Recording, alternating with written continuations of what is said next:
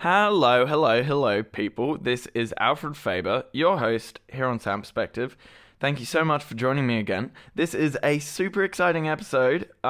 You'll be hearing my interview with Oscar-winning writer, director, producer George Miller. I interviewed him around mid-last year for episode 1 of the podcast. If you haven't listened to it yet, it's about the sound in Mad Max Fury Road. So I interviewed a lot of really interesting people for that. The sound editor, Wayne Pashley, sound designer, David White, Boomop, Mark Washatak, and obviously being able to interview George Miller himself was a dream come true for a second year uni student. So I was obviously pretty nervous, and I decided that I wanted to interview him first to get his side of the story first, but it meant that he was the first person I ever interviewed for the podcast. So I was completely unpracticed with doing podcast interviews. I had a really bad flu, and I was super nervous. So in case you were wondering, that's why I sound like a robot in this episode. Yeah, I love sound, I love film, but podcast hosting is not my forte. But you know what? Whatever. Because that's what I love about doing this podcast, that I get to talk to interesting people that I probably wouldn't get to talk to otherwise. Anyway, I was really lucky to talk to him. Thanks so much to the people who helped organize it. Stay tuned for the other interviews from episode 1 that I'll release eventually. There was so much interesting content that I didn't have the time to include, so I'll be rolling them all out when I have the time. This episode was edited by the fabulous, the amazing, the helpful Jamaica Blackman. Thanks, Jamaica. And without further ado, the man who needs no introduction, Dr. George Miller. I'm really fascinated by the story of you as a child in Chinchilla, under the floorboards of the local cinema, yes. listening to The Thing. Yeah. And was it other movies, or was it just that one movie? It was mainly that one. That was the one I most remember. Yeah. So do you have any memories about it causing realizations about the link between sound and image? Well, that's probably the first and most striking one. The backstory is that we grew up in a place before the internet, before there was radio, but there was nothing else. So all of our time was spent in play, but with my brothers and I out in the bush. That's all there was, except for the Saturday matinee. It was a ritual. Most people don't even know what the Saturday matinee is, but you have a serial. There was the newsreel. There was often 1 or 2 cartoons and 2 features, the A feature and the B feature, and it was a ritual. It was a secular ritual that every kid in the town, every kid in the district would turn up to the cinema. I think it must have been the early 50s or mid 50s when The Thing subsequently this was the first version of the movie The Thing, and the local cinema owner put a trunk painted black with a thing painted on it in white paint which dripped, and put chains around it. And every afternoon, that simple thing, every afternoon after school, everybody would turn up and stare at this box and wonder what was in the thing. So a kind of hysteria developed in the town where everyone wanted to go to The Thing. However, kids were defined by whether their parents would allow them to go to The Thing because it was a scary movie or not. And our parents said, no, you can't really go to The Thing, you're too young. So what we did was we snuck in underneath the screen in the cinema, like a lot of buildings in Queensland, they were up on stilts because it was cooler. And so we listened to the thing that Saturday afternoon, not watch it. And it was really, really interesting. It was much scarier when you listened to it, when you kept the monster off the screen. Subsequently, when I saw the movie, a really, really interesting thing happened. He looked like a man with kind of cabbage leaves on him. And very interestingly enough, the film was better received in Britain because they had been very, very strong on horror and violence. The censorship was very strong on horror and violence. So they cut out. Every time you saw the thing, he'd appear momentarily and then they'd cut him out, which made him much, much more scary.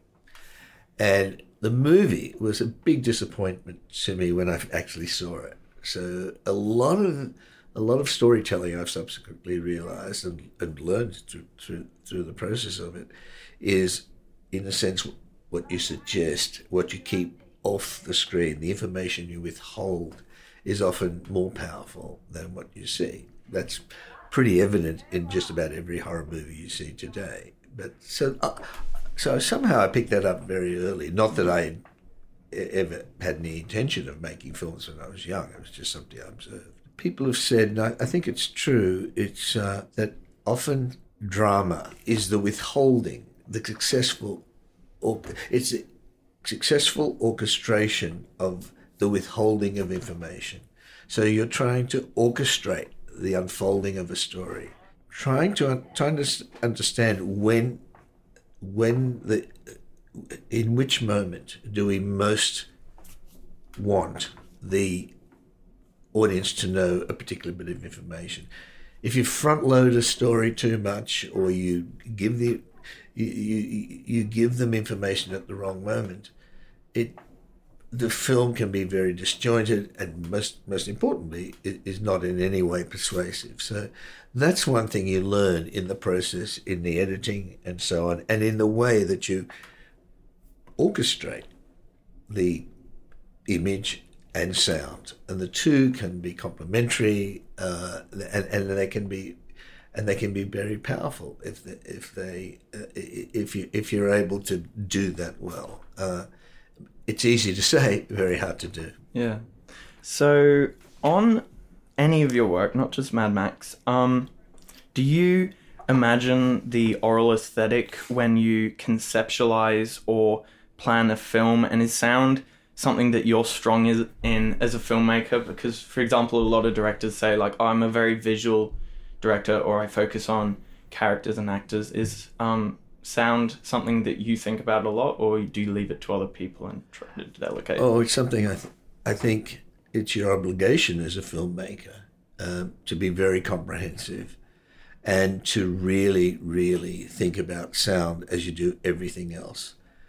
Film, or all stories, but particularly cinema, is apprehended by the entire human being. It's visceral, it's emotional, it's intellectual, it's cultural. You've got to see your story in terms of cultural anthropology. It's to a degree spiritual and mythological when it gets to its highest level, and there is nothing that you sort of hand over to anyone else, because it's all it's like a conductor. I guess the best example is a making films is that you're a conductor. You have to understand all the instruments and find a way to bring them together cohesively and in a way that somehow has meaning and to an audience.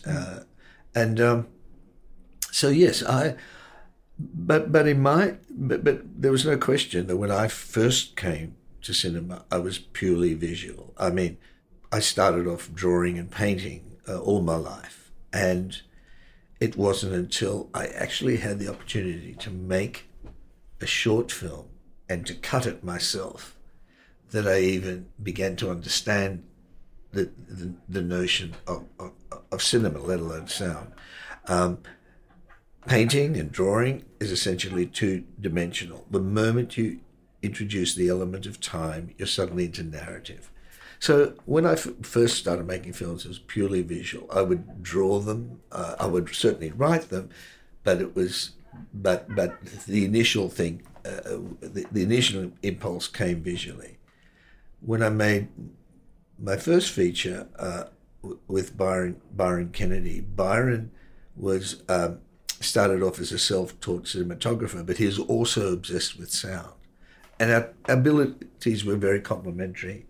So, he was a great mimic of making. He could make sounds of just about anything you like, mimic them. And he was always listening to movies rather than watching them, even though he was able to see them. He had been a cameraman. But when it came to Mad Max, we ran out of money, and I ended up cutting the picture in the kitchen of an apartment that someone lent us, and he was cutting the sound. So I left it all to him, and I didn't spend much time listening to sound. I came to film mainly through the silent cinema. I made it my job to understand the syntax of film, and I was very, very influenced by a book written by Kevin Brownlow, who was a scholar and a critic. It was called The Parade's Gone By. And his basic thesis was that this new language, which is probably 130 years old, and it's a language that is universal, and we learn it before we can read, virtually in every culture, was basically locked off, basically defined before sound. He mainly in the action movies, in the comedies of Buster Keaton, Harold Lloyd, to some degree Charlie Chaplin, and he said virtually everything was defined by then. When sound came along, for about 6 months in Hollywood, there was the sound recordist basically told everybody what to do. I don't know if you've seen pictures, but there were massive big boxes, like telephone boxes, where the cameras were. The camera couldn't move. He would tell the actors who had come from the theatre or from silent cinema how to speak, how loudly to speak. He would tell the cinematographer where the camera should go, and so on. And then people got a bit fed up with that because it became very static. For a long time, the technology limited the agility of the camera. And gradually, cameras and lights became more flexible and so on. And film, once again, got into it wasn't recorded theatre. It wasn't just the proscenium. So sound really, really found itself again. It took about 2 or 3 decades, and sound, and then a few great directors came along who were very, very sound aware, particularly George Stevens, who did Shane and movies like that. So, just going back to myself, when I was mainly interested in pictures, and I made the first Mad Max, and indeed, right, even the last one, I always made them as silent movies. The idea was that if they played as silent movies and they were coherent and you could read them as silent movies, then with the addition of sound, they were going to play that much more clearly and persuasively. Then what happened when Byron died after Mad Max 2, I suddenly thought, oh boy, I've got to pay attention to sound now. And exactly like working with composers. I'm not musical. I know I studied piano or something when I was at school. It's just not in me. but I got to work with some of the world's great composers over time. John Williams, Jerry Goldsmith, Maurice Jarre, and even in the modern era, some just wonderful composers. And I made it my business to understand how to talk to them, and began to think a lot about the purpose or the function of music in movies, and it became very much part of what I needed to do, and in order to tell the story. And the same with sound. And I now feel a degree of authority in how to use sound in film. I certainly think about it. I write them into the screenplay. Not that I recommend everybody write sound into the film, but if sound is the primary moment on which the drama is carried, then I write it into the screenplay. I don't write every sound into the screenplay. It's implied by what you describe. But when there are very clear moments when sound has primacy, and it's very important, I think, to try to get them into the screenplay, particularly if it's a screenplay written by a director. If you're a screenwriter, and by all means try, but I don't think there's an obligation to put every single detail in, only when it's dramatically potent. Does that make sense? Yeah. Thanks. So yeah, look, I always, just let me just say, on the action movies, and it's motion pictures, they're movies, and I think that's why Kevin Brownlow really got to understand that it was in those action stories where the language was first defined. And I always had the notion that you see with your ears and you hear with your eyes, particularly when it comes to impact. You can put a big loud sound in the middle of an impact, but if you can find an explosive way to show an impact, you can almost hear it even though you're watching it. And the opposite applies. I find one of the things that I think a mistake a lot of people make when they're putting together kinetic sequences is that and a lot of directors do this, I dare say it's a mistake, because they on the early cuts, they fill in really, really good sound effects.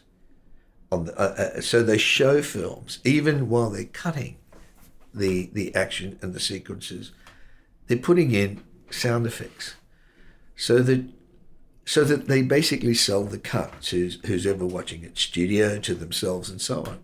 But quite often, you sort of you're fooled by the sound effect rather than what you're actually watching. I always say that if you can sell it visually first and then add the sound effect, then it's going to be much more powerful. Now, there's got to be some sequences in some movies. I haven't seen it yet, but what's that movie that was made recently about the family having to keep quiet? A Quiet Place. A Quiet Place. It's brilliant. Yes. It's really good. Now, that's a film. I'd love to read the screenplay of that, because it must be just all about the sound or absence of sound. And now that's a project which needs to pay careful attention from the get-go. I mean, it's conceived on that notion. So it varies film to film. I'm mainly talking about action films at the moment. When it's a drama, it's a different thing. But even in drama, there are moments when sound is incredibly critical to the experience. So Ben Osmo, when I talked to him, he told me about the vast effort that went into the production sound and Wild Track on Fury Road, the recording of the vehicles and stuff. So was the extent of production sound your idea, and was it important to you that you get the original recordings of these vehicles themselves? Well, it's now that's probably a long answer. First of all, Ben I've worked with Ben for a long, long time, Ben Osmo. He's a great sound recordist, but he's also a great filmmaker. What you want in everyone who works on the film is someone who both does their particular task, their particular discipline, but also, above that, does whatever they can to get a film made. It's not just doing their specific job and feeling, okay, I've done my job, and regardless of the connection to all other work. Now, we worked together on Lorenzo Zoya, and this is a pretty typical story. We were doing this very, very difficult scene where the boy Lorenzo was having a seizure. Yeah. And I don't know if you know this story, but he's having a seizure and his mother's holding him. And we actually invented a little, I didn't want to fake it very much, and we invented a little machine to vibrate so that he wasn't faking the seizure, that he would lay on. But we couldn't fit it into this particular shot because his mother was holding him, Susan Sarandon was holding him, and trying to soothe him, and she was in a chair, and we trying to figure out how to do this shot because it was just too fake otherwise. And Ben, who was in another room, it was in a small house, had a little screen. He was always watching the set, and he's a very, very elegant man. He came up to me and said, "George, I've got an idea." He said, "I think I can lie under the chair, hold the young actor's head in my hand, vibrate his head in a way without being seen by the camera," because he was watching, it was one of the first films in which we had video split. And so here's the sound recordist now doing what I guess practical effects people were doing or what everyone else was meant to be doing, figuring out how to solve the problem. He was there not just recording sound, he was there getting the movie made. And we got the shot that was very convincing. So, I try to work with Ben on every single film we do. And when it came to Fury Road, it was that was an epic enterprise. I realized very early that he wasn't going to be able to get pristine dialogue. There was always these big vehicles moving. We mic'd people closely. He wasn't able to get in there in that small cabin. It was always on the move. And even if we were doing simulated travel, there were wind machines. So it was almost impossible to get good sound. Number two, there's not much dialogue in the movie. So he became hugely influential on the movie by understanding what the movie needed. The biggest thing by far was communication between everybody. So he found ways that everybody, some scenes had, up to 100 people, all in different vehicles. You had actors doing things with a hell of a lot of sound and noise. All the vehicles had no exhaust on them, so they were very, very loud. So he found a way to put earwigs on everybody, on significant people, so that there was a system by which people could communicate to each other, so that I could direct the actors. I was from a remote van following behind. I was in a remote van following behind, or I was in this thing called the edge arm, which was the camera which got in amongst the action. And it was very noisy. It was like being in the middle of a wild video game all the way through. And he had a huge influence on the safety of the film with communication. This wasn't the job of the normal sound recorders. He got fairly decent guide tracks, but eventually most of the film had to be ADR. The other thing we realized, and he realized, well, if I can't shoot, get the dialogue, which wasn't the most important thing, I'll make sure I get the best sound for the sound effects guys that we could, because first of all, the sound of the vehicles on the gravel, the sound of these exhausts, none of these vehicles were road legal. They had to be transported. So if you sat next to the so-called Giga Horse, which was not a V8, a V16, it was an authentic vehicle. It was two V8 engines together, massive exhaust. I mean, the vibration, the sound of it was enormous. The warring and all of these vehicles were unique. So there's no point in going out and getting sounds that weren't authentic. And he put his team together to get those, and they lent enormous amount to the film. So, as I say, the sound recordist in Ben Osmo's case was doing what was necessary to get the film made, rather than just doing a good job of getting good, pristine sound. Mm. So that was something that was decided relatively early, because it was my intention I've always found the best action sequences were those that weren't supported by music, but that you could use the sounds of the vehicles to almost as their own instruments. Each different vehicle had a different voice, a different sound, and so on. And that was the intention earlier on. So recording the sounds of the vehicles and was very, very important early on. What I thought was that the actual music would be played by the guy on the guitar, the Doof Warrior, and the taiko drummers on the back. And that was going to be our music. I initially thought there should be no music. And then as we got the film cut, I began to realize that the music is kind of an internal narrator of the story. And this film is allegorical. It's not just the specifics of what happens, but it's also moment to moment. But it also is allegorical to the extent that everything represents something or invites you to see the connections to history and in particular to modern day.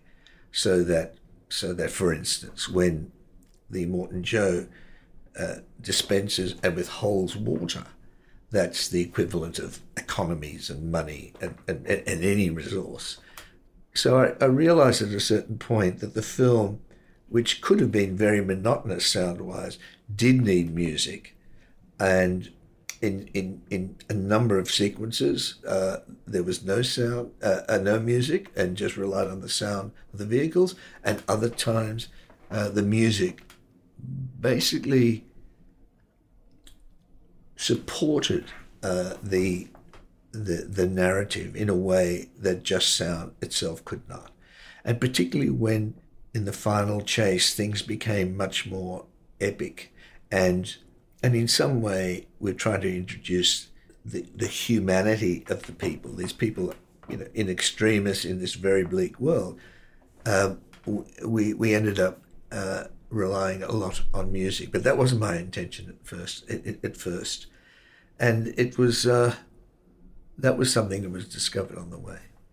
I know that creative pre-production on Fury Road was really extensive, stuff like storyboarding, and it's really evident in stuff like the backstories. So was this amount of thought also put into what the soundscape would be like from the beginning, or did that emerge in the editing?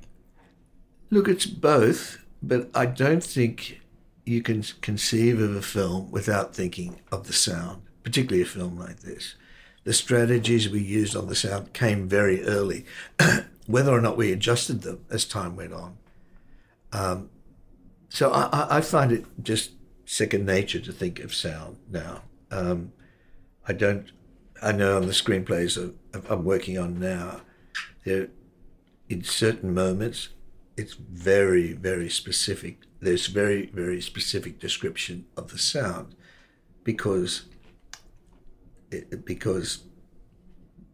they are dramatically valid. I don't describe every sound if they're not important, but when they are important, and they have some emotional content, some dramatic content, they are very, very explicit in the screenplay, and even in quite an intimate drama. It just sort of becomes second nature now. I'm really intrigued by the way you talk about Joseph Campbell's theories in regards to Mad Max's international success. Do you explicitly aim for universally compelling stories? Putting sound aside, in order to tell a story, particularly for cinema, it needs to tick every box. One of them is the universality of a story. And I can spend hours talking about that. But it's many others as well. As I said before, cinema is a whole body experience. It's experienced by every part of the human being. And when I talked earlier about, from going from the visceral and, all the senses and so on, or the two most obvious ones, vision and sound, all the way up to mythological. A film has to answer all of those. So it's very, very hard to do. I mean, it's easy to say and great to have these theories, but I realize that the stories that are most insistent, the ones I have to tell, have to cover all those things. So it's not the only thing, this so-called universality. And I think it applies, by the way, to all artistic endeavors. It applies to music, it applies to art, performing arts, literature. It must leap from the specific to the general in some way. It must tell us, usually by metaphor or allegory, something larger. It's the reason why we tell stories. Even in documentaries, if you look at the great documentaries, they manage to do that. I think that's a sine qua non of all artistic endeavors. Why did you give the sound jobs to Australian sound professionals? And is it important to you to work in the Australian industry? Oh, yes, it's critical. I mean, one of the problems with the Australian industry is we've never really reached a critical mass of production so that people are constantly employed. Which is such a pity, because there is a talent drain. That the best of not only the people in front of the cameras, but the best of the people who are behind the cameras end up doing their work internationally. So Australia is a great way to hone your skills. The country which does it far more successfully than we do is New Zealand.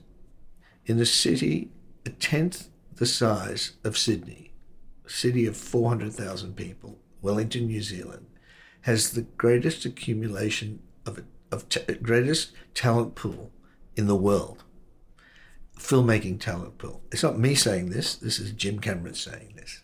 And it's because they've had continuity of production through Peter Jackson and Richard Taylor and Fran Walsh, and all that group of people have been making those, the Lord of the Rings, obviously, but all the TV and stuff that predated that led to the Lord of the Rings and The Hobbit. And now you've got the best filmmakers in the world working there. You've got Jim Cameron down there doing all his avatars. You had Steven Spielberg doing their work there. That consistent work, that critical mass, which not only keeps the talent that they develop, but basically develops the talent to a world-beating level, is what we sort of have dissipated in this country. So it's really, really important that we work with as many people as we can. What happened here in Australia, by the time we got to do the sound on Mad Max, there weren't any top mixes available. They were working on other things. And by then, the studio, Warner Brothers, had decided that the film was worth putting effort into. And we brought in some Americans. And because it needed that very, very high-end skill level. There were 3 of them. They were all multi-award winning guys. One of them didn't work out. I don't know, for whatever reason. His heart wasn't in it and wasn't really responding to what the film was offering. But luckily, I ended up working with 2 extraordinary people, Chris Jenkins and Greg Rudloff. They were very elegant people who were masterful when it came to sound. Someone like Chris Jenkins was someone who'd mixed music with some of the biggest bands in the world. He just remixed for the cinema Sgt. Pepper's Lonely Hearts Club Band. These people taught me about sound in a way. The learning curve went up enormously for me. To take something as big as a massive soundtrack like Fury Road with intense music. Tom Holkenberg, Junkie XL, who did the music, again a very brilliant man. He someone who could not only artistically powerful but intellectually powerful. Somebody who could, the first person who could just explain to me in detail, a layperson, almost the mathematics of music, why particular music has effects and so on. That group of people really had a huge influence on the end result of Fury Road. After the film was cut, essentially as a silent movie, and it worked as, if you watch the movie as a silent movie, you can see, and Margaret Sixel, who edited it, was obsessed with that, to make it coherent, not just sort of band-aiding over the action with a lot of quick cuts and refreshing the scene every 2 seconds for no other reason than just to make it look busy, and then load it up with bombastic noises. It was a very, very carefully orchestrated process, and that was really, really important. So it's a film in which I learned a huge amount, how to pull out sounds. There's a tendency, and I think it came from the early days, and I'm interested in the question that you had. What's the difference that you noticed between the early Mad Maxes, the 3 in sound, and this one? Could you explain that? I'd say the kind of technical complexity of the sounds of the vehicles, and they all have very distinctive characteristics to me. Like the sound of the they're called buzzards, mm-hmm. the ones with the spikes. Yeah. Compared to like the Gigahorse and the War Rig, they all sound so distinctive, and it really captured me. I'd say it's probably because of the change in technology, I imagine, but also the change in music was so dramatic. Like, I was listening to the Junkie XL score just this morning, and it's so drastically different to that of the first 2 Mad Maxes, which are almost entirely orchestral. I was curious as to whether that in particular was because of changes in technology, or the ability, having the 15 years to think about what the movie was going to be like. Well, the biggest reason is change in technology. Obviously, the first 3 films were well before the digital age. And not only the technology of recording music but also in the mixing of music. The first Mad Max, as it turned out, was probably the first film ever mixed to time code in the world. Yes, it was done by Roger Savage, who from Sound Firm, who had been working in England with well-known English musicians. I think he did some engineered some of the Stones' work, and many bands came to Australia, worked at I can't remember the company now, but it was well known because they mixed the Little River Band and all the big Melbourne bands. And he and Byron Kennedy got together. We had no money to mix the first Mad Max. I think we put about $5,000 into it. And Roger and Byron got together and decided to try to use the technology of the music industry in film, and we used timecode. And Roger, we would wait. Byron and I would wait around till Roger had been till 2:00 in the morning, often, until he'd finished recording Little River Band, and then we worked through. I don't know how he did it, but we worked through until he got exhausted. He'd get some sleep, go and work with Little River Band, and so on. That's how we got the track. Because of his expertise, he then moved into film, started Sound Firm, and George Lucas and Skywalker were just starting to do timecode, and that's why Roger went over there to mix Empire Strikes Back.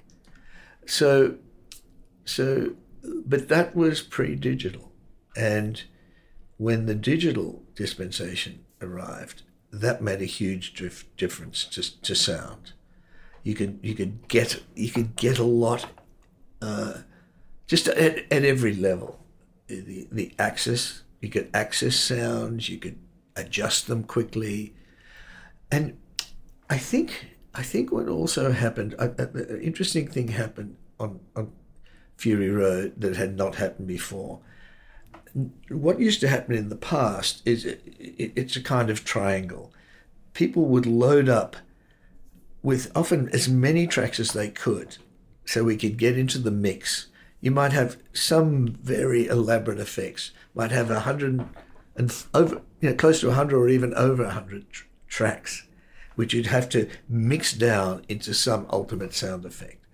That created a huge amount of work, and it was often very mushy. It wasn't specific. It was exciting to do, but way too much work. What I decided to do in Fury Road is to do the opposite, to pick one key sound at any moment, which was basically the thing, to be much more surgical about it. That was basically the sound which was going to enhance the moment or take the audience through an experience, and forget all about the supporting sounds until you had that sound, and then build around it. Not just start with it's like making a meal. Not start with everything in the grocery store, but actually start with one key ingredient and support it with everything else. That was a big philosophical difference. And I for instance, Dave White, who came on quite early into the editing process, and he might tell you the chains in the fight. Max spends the whole movie, or the first 20 minutes of the movie, basically like a shackled dog, and he's chained to Nux, and that chain was very, very critical to the story. And I remember, again, I talked about sound earlier. I always loved the movie Samson and Delilah with Victor Mature, Cecil B. DeMille. And the one thing that really struck me about it was one of the first time, as I said, in the 50s, people really got to understand and play with sound much better. And if you look at Samson and Delilah, Victor Mature, who played Samson, a lot of his power came from the sound effects, the chains that he wore, the amulets that he had when he was chained, when he was captured as Samson, were very, very memorable. And So taking a cue from that, I said, well, the chains on Max are really, really critical. They've got to be accurate and they've got to have very powerful sounds, because almost unconsciously you are aware that he is a prisoner. It's his motivation for helping out Furiosa to get out of it, isn't it? Yes, it's very clear motivation. He wants to get away. So Dave White came on very early. I said that probably the most important sound that you're going to work on in this movie are the change sounds. And he worked and he mixed and got a lot of different change sounds. He spoke to people who had done change sounds on other movies. And we found something that at least got the idea across. The sound of the water when Max first encounters the women. It was something in his head and the response to the water. So Dave spent a long time trying to get those sounds. I noticed that it was like an oasis, the sound of the water. It was like this beautiful thing, and it kind of matched the context of the water in that wasteland. Yes.